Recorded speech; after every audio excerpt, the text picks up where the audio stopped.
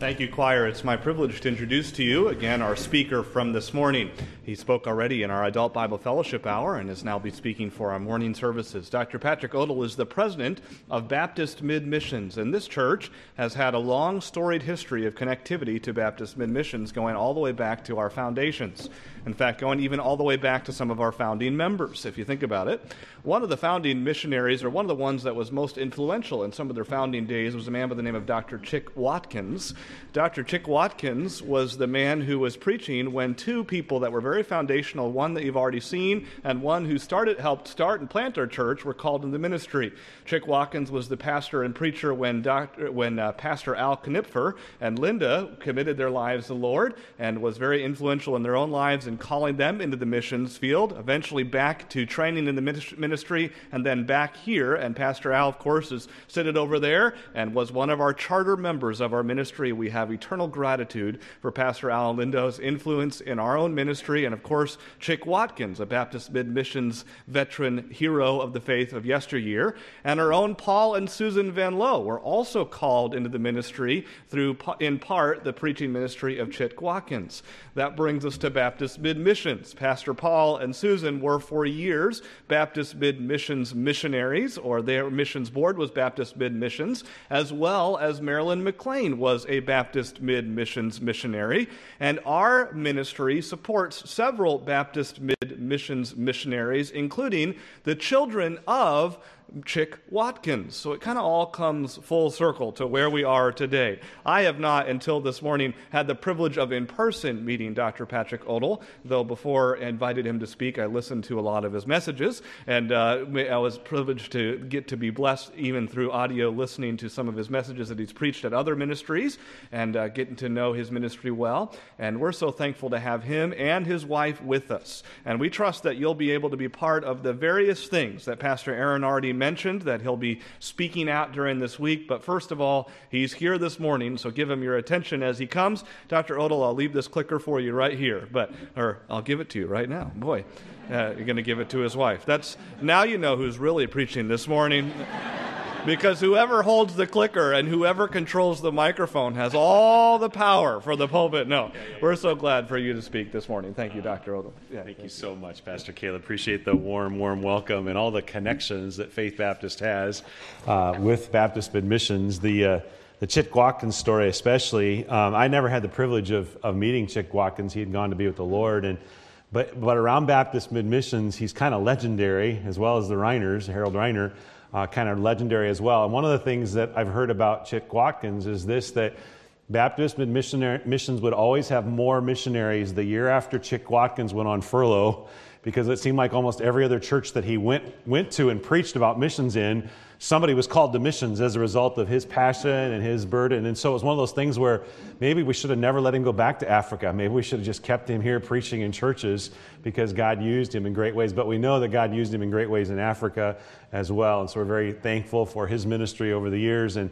many others that have followed in his footsteps and have faithfully preached the Word of God, those that started this church and many other churches like that. So we're grateful to partner with Faith Baptist and to be here today. I'm a bit surprised, Pastor Caleb, that you listened to my messages online and you still invited me, brother.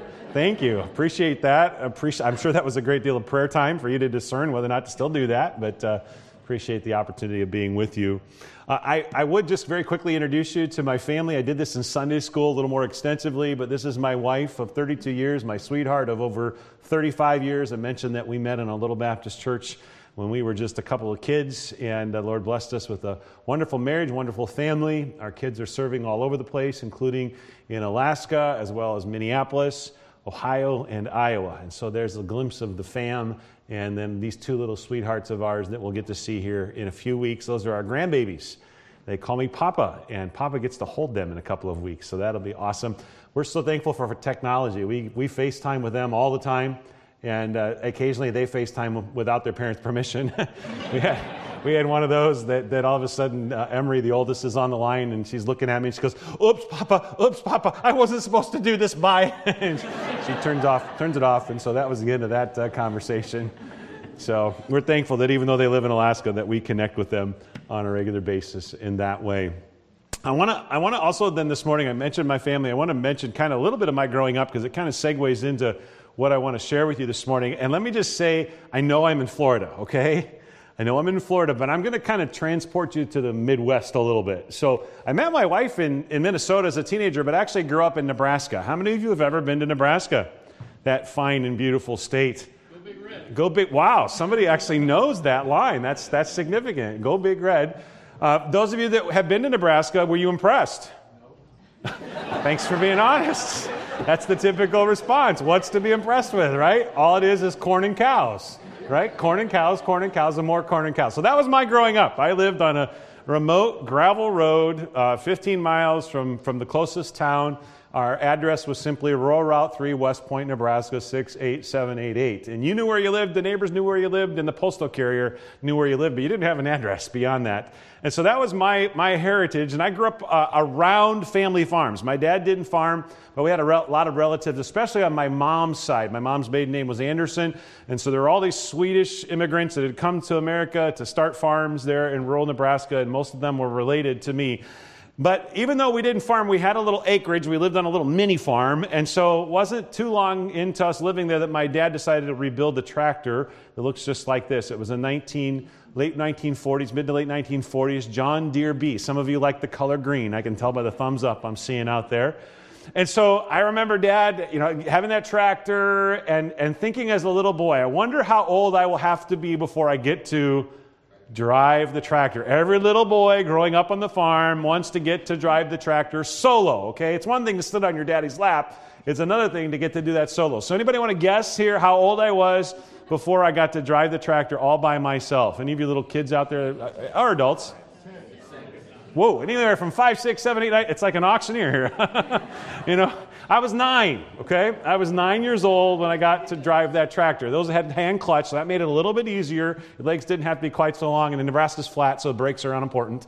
And so when I was 9 years old, I got to drive that tractor. But part of my aspiration as a kid was this. Not only did I want to drive the tractor, but I remember thinking, I wonder how old I will have to be before I get to drive the combine. If you know anything about farming, the combine is the largest piece of equipment on the farm. I saw a new one of these. I went to a county fair in Ohio. I saw a brand new one of these combines. You know how much it ran? How much the price tag was? $780,000. Without the head, that was another $100,000 plus. So if you were to put the bean head, the corn head, and everything together, it's $1 million sitting there in that combine. It's amazing what the price tag is for one of those large pieces of equipment that they use to harvest. And so I remember thinking, how old will I be before I get to drive a combine, to operate a combine? Anybody want to guess how old I was before that happened? 13, 16. No, I was in my 30s. Are you kidding? I mean, who's gonna trust a kid with $750,000, right? And so I was actually pastoring in northern Iowa in a rural community. It was my first senior pastorate, and I was pastoring there when finally one of the farmers was brave enough to allow me to drive to operate his, however much money his was worth, almost $1 million piece of equipment. And part of that was this, is that even as a kid, growing up and aspiring to get to drive the little John Deere B, and then as a teenager and aspiring to get to run the combine, part of what was going on in my mind was simply this. I wanted to get involved. I wanted to get involved, especially in the most exciting time of the year, because the most exciting time of the year on the farm is what? It's the harvest. That's right. I wanted to get involved in the harvest. I didn't want to just sit on the sidelines. I wanted to be a part of what was going on in the farm in rural, in that case it was Nebraska, or later on when I was pastoring it was rural Iowa. I wanted to be involved in the harvest. And it's that same kind of theme or motif that Jesus uses in our passage of Scripture this morning about our involvement in the worldwide harvest of souls, of reaching people for Jesus Christ. And so if you have your Bibles, turn with me to Matthew chapter 9, and I want us to focus our attention this morning on a familiar passage of Scripture that reminds us of that very idea of getting involved in the harvest or helping in the harvest. Matthew chapter 9 begins, or this portion of Scripture begins in verse 38, and we'll read down through verse 35 to verse 38 of Matthew chapter 9.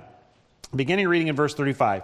Then Jesus went about all the cities and villages, teaching in their synagogues, preaching the gospel of the kingdom, and healing every sickness and every disease among the people. But when he saw the multitudes, He was moved with compassion for them because they were weary and scattered like sheep having no shepherd. Then he said to his disciples, "The harvest truly is plentiful, but the laborers are few. Therefore pray the Lord of the harvest to send out laborers into his harvest." And so what is it that this passage of Scripture is teaching? The big idea is simply this, that God wants us to get involved in the worldwide harvest of souls. Just as that little boy wanted to get involved in the harvest and drive the tractor or drive the big combine, every one of us who are believers in Jesus Christ ought to want to get involved in the worldwide harvest of souls. And so there are three things that are taught in this passage of Scripture in relationship to that, three aspects. The first one I would point out to you is found in verses 36 and 37, and that is the size of the harvest.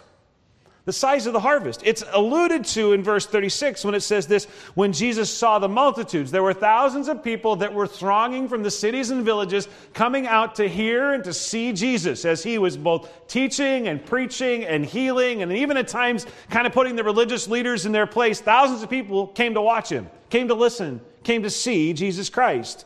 But very specifically, the text goes on to say it this way, when it says this in verse 37, then he said to his disciples, the harvest truly is plenteous, or it is plentiful. And so the harvest is spoken of in terms of its size. Now the text doesn't specifically say this, but part of what has to go through your mind is this, as you read the Word of God, is why is Jesus making a big deal of that? Why is it that Jesus is pointing out the fact that there's a big harvest? I think there are at least two implications, and you can take that from farm culture as well as from even in Scripture and what the rest of Scripture says in relationship to farming. And so the two implications, I think, are these. Number one, that when you think about the size of the harvest being huge, that ought to stir within the heart of harvesters a spirit of excitement. A spirit of excitement. Because, after all, there's no better time of the year on the farm than the fall. Because it's harvest time. And the bigger the crop, what? The more likely you're actually to make money. You realize that on the farm, if the crop's not very large, then you probably lose money that year.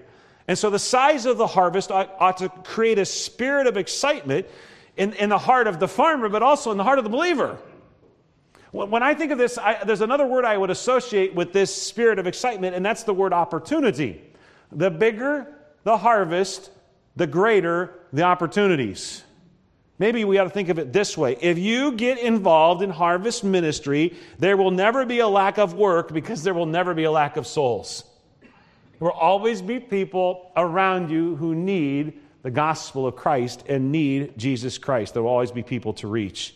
And so as we think about the size of the harvest, it ought to stir a spirit of excitement. But secondly, I think the second implication of the size of the harvest is this, and that is that there ought to be a sense of urgency.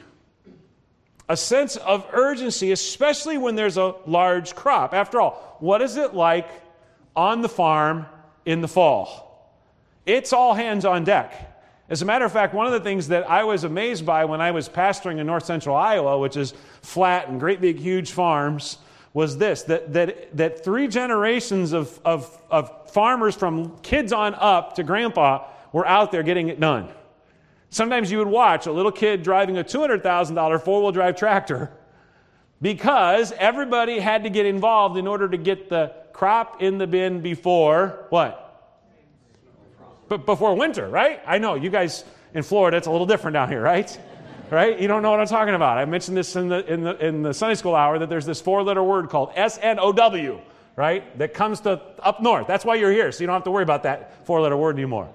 But up there, they have to worry about that because the reality of the matter is the harvest, the crops need to all be in the bin before the snow starts to fly because you don't want to be out there harvesting when the snow's flying. I had an opportunity to help my brother-in-law, whose farm's a pretty sizable farm in southeastern Minnesota, and he didn't get the crop in the bin before the snow started flying, and it's Minnesota.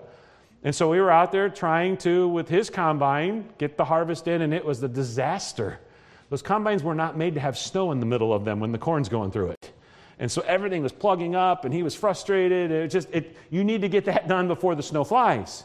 And so the larger the crop, the more the reality is that we're going to have to work long and hard hours in order to get the crop in. When I was pastoring in northern Iowa, literally there were places where there were millions of bushels of corn just out on the ground because of the huge harvest in good years, and really good years. And so when it comes time to harvest, everybody does everything they can do to get the crop in the bin. One family in particular was kind of an illustration of this in my church there in northern Iowa, the Keller family.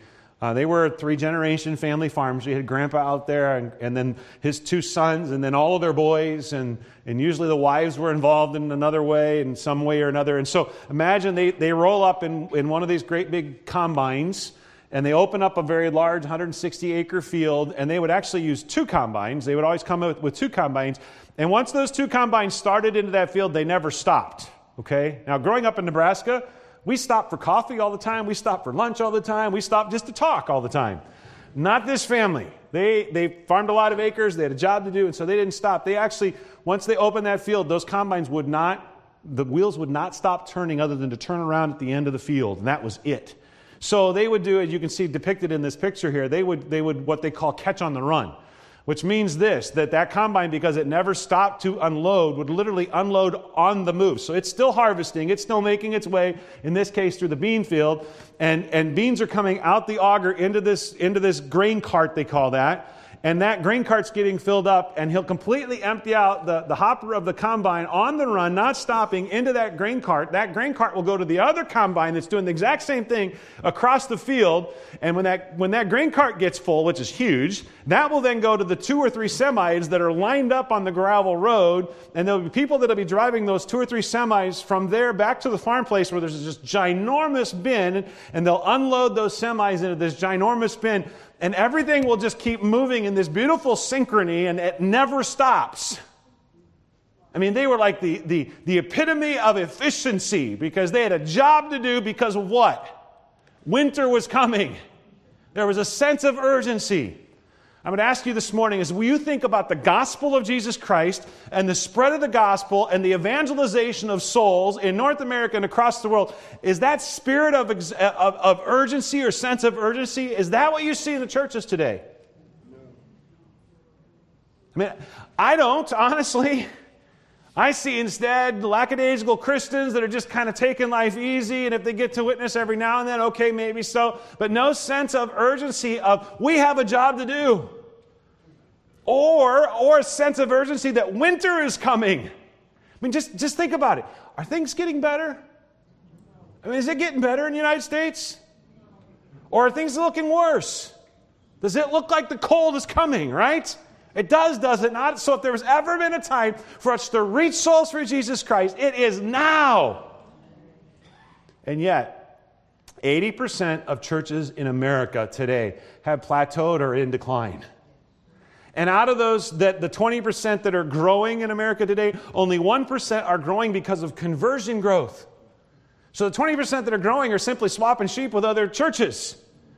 And only 1% are reaching souls for Christ. Where's the sense of urgency to reach the lost for Christ? The size of the harvest demands a spirit of excitement and a sense of urgency. Do you have that?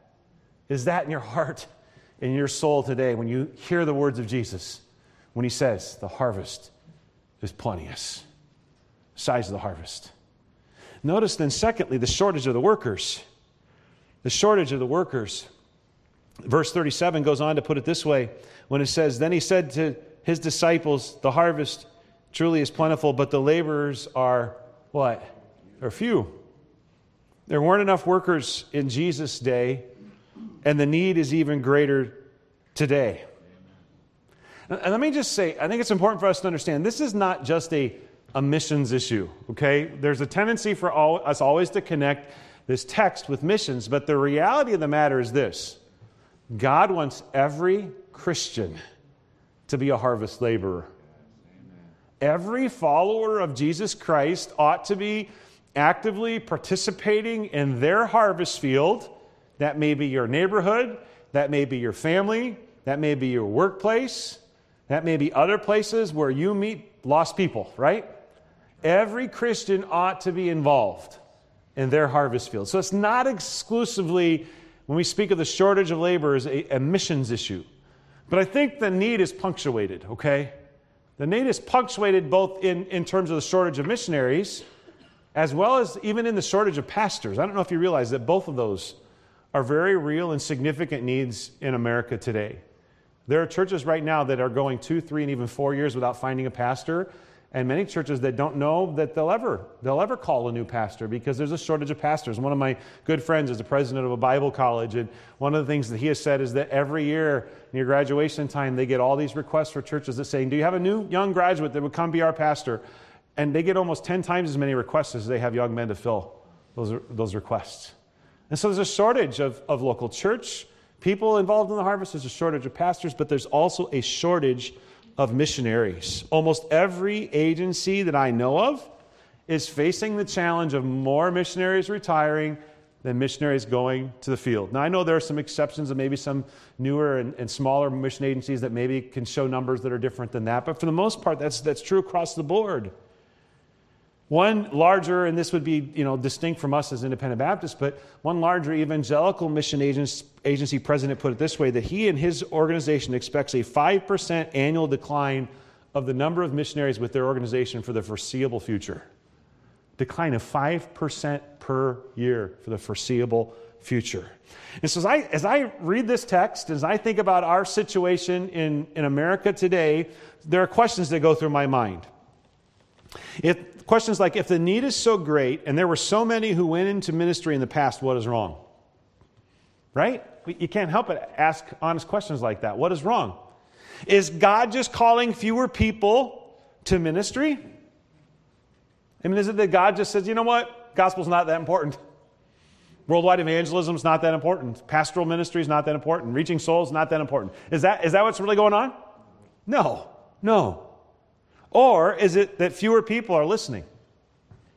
That fewer people are listening to the call? Let me ask a couple of questions this morning that are kind of application questions as we think about the shortage of workers. The first question is simply this: why is the need even greater today? Why is the need even greater today? And the list of answers could probably be a lot longer than this, but let me give you three answers that the Lord's laid on my heart. Number one is there are a lack of surrendered believers. Fewer believers are willing to surrender and say, Lord, I'll go, I'll do, I'll be whatever you want me to go and do and be. I mean, we sang songs about it this morning. Songs that I remember singing when I was a teenager that I meant with all my heart when I said to God, I'm yours. Send me now, Lord Jesus, send me. Take me, use me. I'm yours. And yet I would ask you this morning, have you said that to the Lord? Romans 12:1 still says, I beseech you therefore, brethren, by the mercies of God, that you present your bodies a living sacrifice, holy and acceptable unto God, which is your reasonable service. You know what that means? Every Christian is called to a life of surrender. Does that mean every Christian is going to be a foreign missionary? No. But every Christian is called to say, God, I am yours. I'll do whatever you want me to do. I'll go, whatever, Lord. I'm yours. I am giving myself wholly to you to use for your glory. And yet I can't help but wonder if there aren't many Christians that have said, okay, God, I'll do that, but I don't want to give this up, and I don't want to give that up, and I don't want to do this, and I don't want to do that. Let me ask you this morning, is that surrender? It's not surrender, is it? When we put conditions on our surrender to God, it is not surrender. True surrender to the will of God is abandonment of all of my plans, abandonment of all the things that I would hang on to, and it's total abandonment to the will of God. God, I'm yours. I'll do whatever you want me to do. Perhaps this morning there are some here that God has been laying it on your heart to say yes to Him in relationship to surrender. And today He wants you to surrender and say, I'm yours, Lord. I'll do whatever you want me to do. And so surrender, I think, is an issue. Number two, wrong parental goals. Wrong parental goals. Woodrow Kroll wrote a book a number of years ago entitled The Vanishing Ministry in the 21st Century. The Vanishing Ministry in the 21st Century. And what he basically did was predict what we're facing today. He saw the trends, he saw what was happening in the American church, and he said, this is where we're headed. There'll come a day when there's a shortage of pastors. There'll come a day when there's a shortage of missionaries. There'll come a day when we're not reaching souls for Christ. And he said, this is why. And he proposed a number of reasons and then solutions. But one of them was this. One of them was this whole idea of wrong parental goals. And he said this about this. He said, we give our children to the Lord at baby dedication, and then we take them back at graduation. And he cited a typical career talk with a dad, where the typical career talk with the average dad goes something like this. You know, you're going to graduate from high school. I want you to go to college so you can get a good job so you can make money. And it might not have been college. Maybe it was learn a trade or go into this or go into that. But so the bottom line was that so you have a good life and you make money. And then that's the primary conversation that typically goes on in a Christian home between a father and a son, or father and daughter, mother, son, mother, daughter. Instead of something more like this, you know, I want you to serve God in whatever capacity He wants you to serve Him in. You know, if that means being a mechanic, be a mechanic for the glory of God. If that means being an engineer, be an engineer for the glory of God. If that means being a pilot, be a pilot for the glory of God. Whatever it is, I just want you to surrender your life to Him. And if God so chooses to send you across the planet, me as your father or your mother, I would be thrilled. I would want you to do that. So consider that.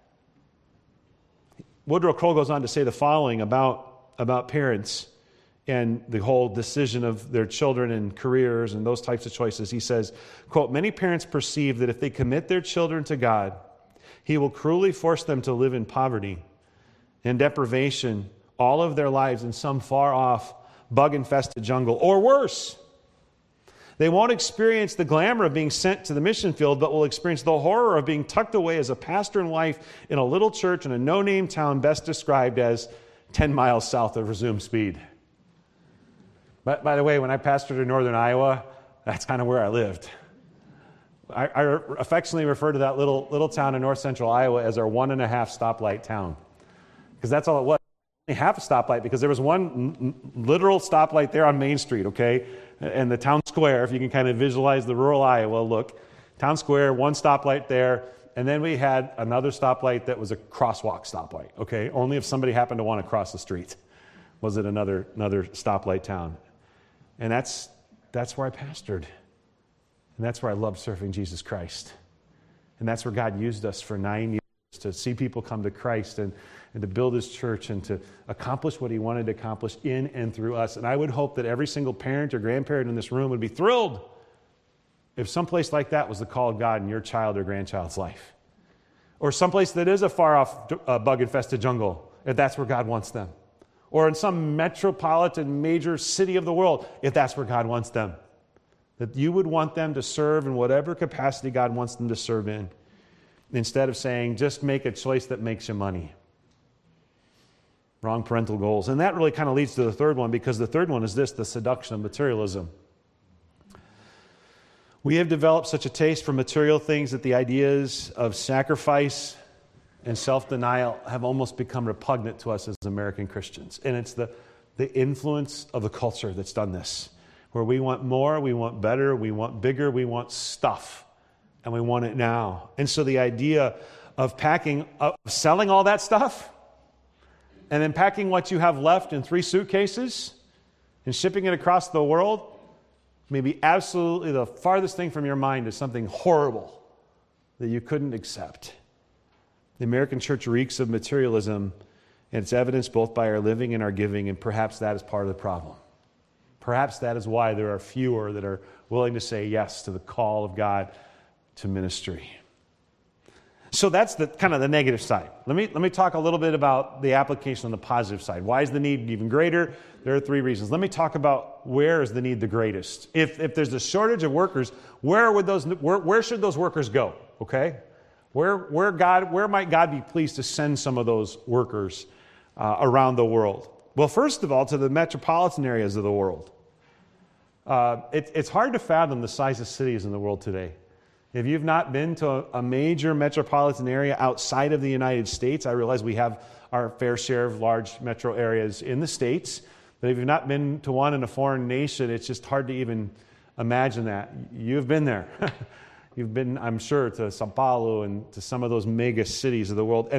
And I refer to these metropolitan areas because if you were to right now fact check me, don't get on your phones and start doing that, okay? You would come up with smaller numbers because typically most of the numbers based on the cities are within the boundaries of the city itself, okay?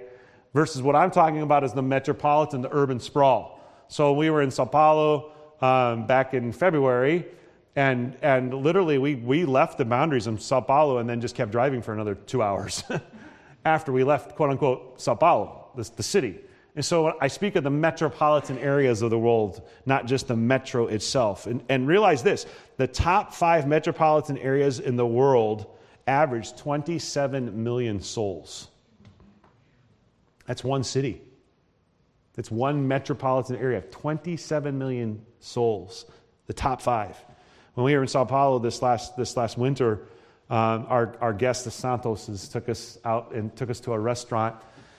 And they wanted us to see the city from this restaurant that was up on a higher floor. And so we got to see the city. And one of the things we noticed about Sao Paulo is that there were high-rise apartments as far as the eye could see. I mean, not just occasional. Like, we have apartment buildings and clusters and things like that. But I mean, just as far as the eye could see, there were all these high-rise apartment buildings. And I said to Dave, I said, so, those look huge, and there's lots of them. So how many people live in just one of those buildings? He says, about 5,000. 5,000. It's no wonder they can pack so many people in a city when you're talking about one building housing 5,000 people. And so that could be repeated all over the world today, where there are metropolitan areas where the opportunity for evangelism and church planting is just incredible. The cities of the world need the gospel.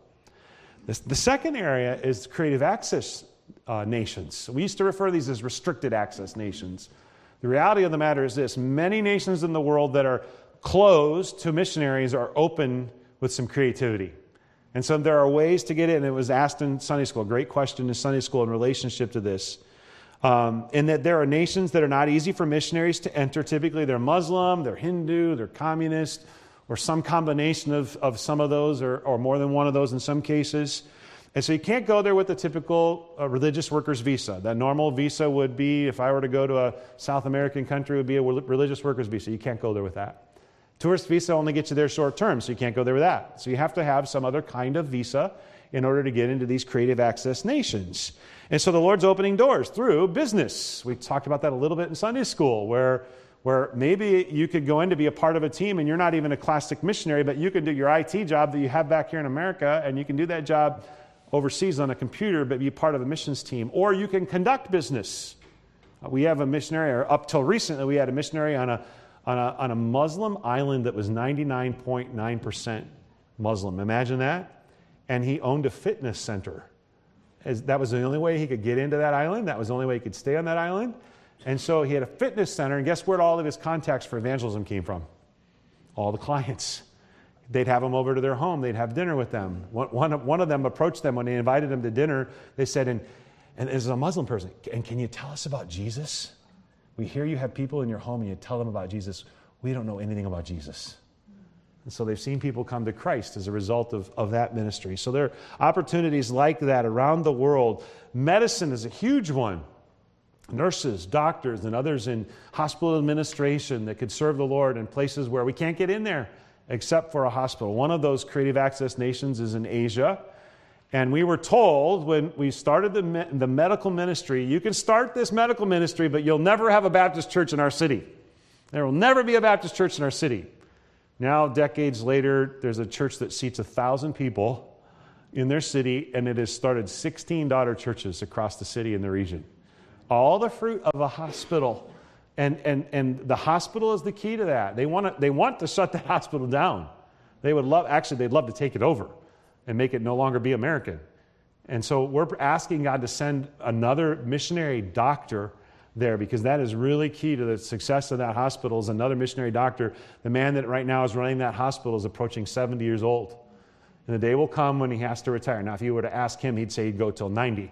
But the day will come when he'll have to retire, and we're asking God for more laborers and another missionary doctor and others to join in that ministry there, in that creative access nation. And there are places like that all around the world where God may use a business person, or God may use someone teaching English or practicing medicine or other vocations to take the gospel of Christ to a creative access nation.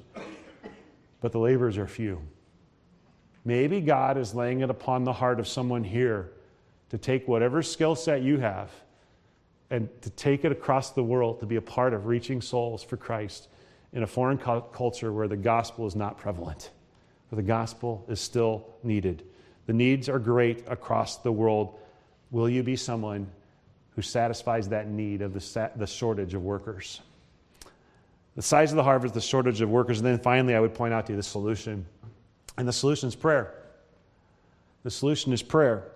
Notice the way the text puts it here in verse 38 when it says this, "Pray, therefore, the Lord of the harvest to send out laborers into his harvest." I think it's interesting that Jesus here says to pray. At this point, he doesn't say go. At this point, he doesn't even say pray for souls to be saved. Now, we know there are other places in Scripture, and actually, if you were to read on into Matthew chapter 10, you'll find out Jesus sends them out, okay? But the first thing he has them do is pray. And I think it's significant, the word even that Jesus uses here. There are 4 primary Greek words that are used in the Greek New Testament that are translated pray or praying or prayer.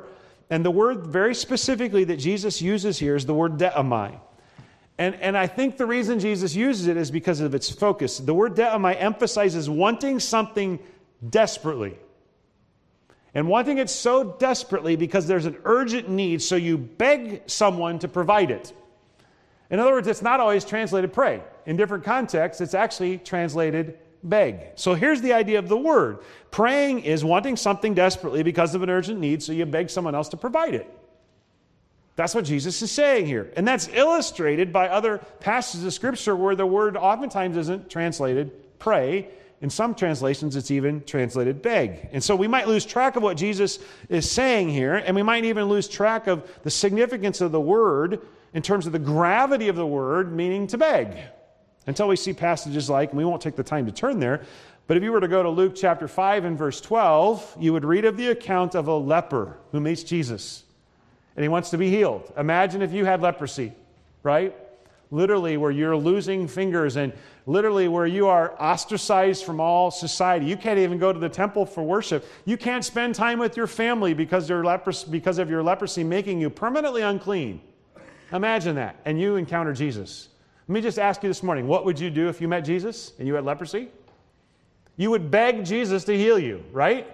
That's exactly what happens in Luke chapter 5, verse 12, and Jesus heals him. We have another account in Luke chapter 9. This time, it's the father of a demon-possessed boy. Again, put yourself in the shoes of the dad. Your son is demon-possessed, and as a result of that, he goes into convulsions, he foams at the mouth, and he harms himself. And you meet Jesus. You're the dad, you're the mom of a demon-possessed boy. What would you do? You would beg Jesus to heal your boy. And that's exactly the way the text describes it, in that the man begs Jesus to heal his boy, just like the leper begs Jesus to heal him. They both beg Jesus. And guess what word is used there? It's the same word that's used in Matthew 9:38. Pray ye the Lord of the harvest. And so what he's saying is that he wants us to beg him for more harvest laborers. He wants us to pray. When is the last time that you prayed like that? When is the last time you said, God, send more people that would take the gospel to more people? And yet that is what Jesus is commanding all of us to do. You know, I can't help but ask myself questions. Like I said earlier, why didn't Jesus at this point say go? Why didn't Jesus say pray for souls? Well, the reality of the matter is this. We really haven't done anything until we have prayed. Or as I said earlier this morning, prayer can do anything that God can do. Why not pray for their salvation? Because it's prayer that often instead makes us, the one who is praying, the answer to our own prayers. Warren Wiersbe put it this way: when we pray as he commanded, we will see what he saw. We will feel what he felt, and we will do what he did. The best thing you can do to become a part of the harvest of souls is to begin praying and asking God to send workers. And while you are asking that of God, ask yourself this simple question: am I an answer to my own prayers? Does God want me to be a harvest laborer? Does God want me to be a harvest laborer right here in this area? But does God also maybe want me to be a harvest laborer somewhere else around the world? Am I the answer to my own prayers? And honestly, folks, that's part of what God did in my heart to call me to Baptist Missions. I had been praying this prayer on a regular basis for decades. Lord, send more laborers. Lord, send more laborers. Lord, send more laborers. And then God made it clear that he wanted to send me and wanted me to serve him outside of the pastorate and serve him with Baptist Missions. And maybe God would do that kind of work in your heart, in your life. And that needs to be a priority for us personally, but it also needs to be a priority for this church. It needs to be a priority for every church. Harvest prayer should be both a personal priority and a church priority. Now, I didn't look to see if your church had a church prayer bulletin, okay? So I didn't spy on you ahead of time, right? But I would venture to say this. What does the average church bulletin primarily focus on? Church prayer bulletin or prayer list. What does it primarily focus on? You said it pretty clearly there. Sick people. And is it wrong to pray for sick people? Absolutely not. There are at least a couple of instances in the Bible where that's mentioned. But what should be the primary focus of our prayer lives? Souls, right? Souls, people that need Christ. My fear is that Christians pray more about getting saints out of the hospital than sinners out of hell. And they pray more to the Lord of the hospital than to the Lord of the harvest. God wants us to pray, to beg the Lord of the harvest to send more laborers. Will you do that? Will you make that a priority in your church and in your life? Ask God to send the next missionary out of Faith Baptist Church. Ask God to raise up the next pastor out of Faith Baptist Church. And ask God to send all of you into your neighborhoods as harvest laborers, in your workplaces, in your spheres of influence, to be harvest laborers, to reach people for Christ. Let me close with 4 things I think God wants us to do as a result of what we've learned from Scripture this morning. Application for each of us. Number 1, ask God to give you a spirit of excitement and a sense of urgency that's fueled by a compassion for souls. I didn't go back to earlier in the text it says that Jesus was moved with compassion. That may be the key of it all. It was his compassion for souls that stirred him to reach people. Number 2, surrender your life to God's will. Are you living a surrendered life where you know for certain that you are doing just exactly what God wants you to do? Is your life surrendered? Number 3, encourage your kids and your grandkids to consider ministry. Not force them, but always be reminding them, wouldn't it be wonderful? That's kind of how I like to put it. Wouldn't it be wonderful if God wanted you to do this? Wouldn't it be wonderful if God wanted you to do that in terms of service for him? And then finally, make praying for harvest workers a daily habit. I mentioned in Sunday school, Pray 938. And what that is simply this. It's an opportunity for you to become one of my prayer partners. My goal is 20,200 prayer partners who would simply say, I can pray every day for missionaries. And so what happens for me is this. My phone alarm, and I turned it off this morning. All right, my wife reminds me on a regular basis, but my phone alarm is set for 9:38 in the morning and 9:38 at night.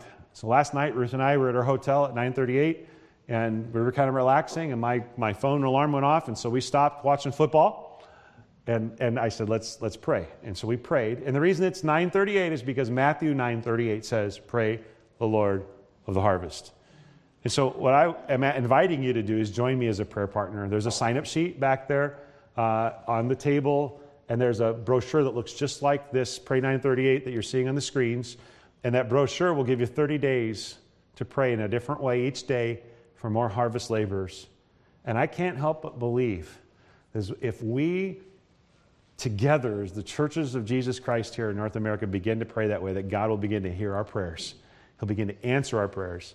And he'll begin to send more harvest laborers into a harvest field that desperately needs the gospel. Desperately needs Jesus Christ. Would you join me in praying in that way? Let's pray. Father, thank you for your word today and the privilege it is to share it, to preach it here at Faith Baptist. We're grateful for this church, its wonderful partnership with missionaries all over the world. But Lord, I would pray that you might send more right from this congregation. That maybe even this morning there's somebody here that this morning is sensing the call of God in their lives and perhaps is even struggling with surrender. I pray that this morning that they would yield to your call and that they would say, yes, Lord, I'll be whatever you want me to be. I'll go wherever you want me to go, and I'll do whatever you want me to do. I pray for believers to encourage their kids, and I pray that all of us would make this a prayer priority to beg you, the Lord of the harvest, to send more. We pray in Jesus' name.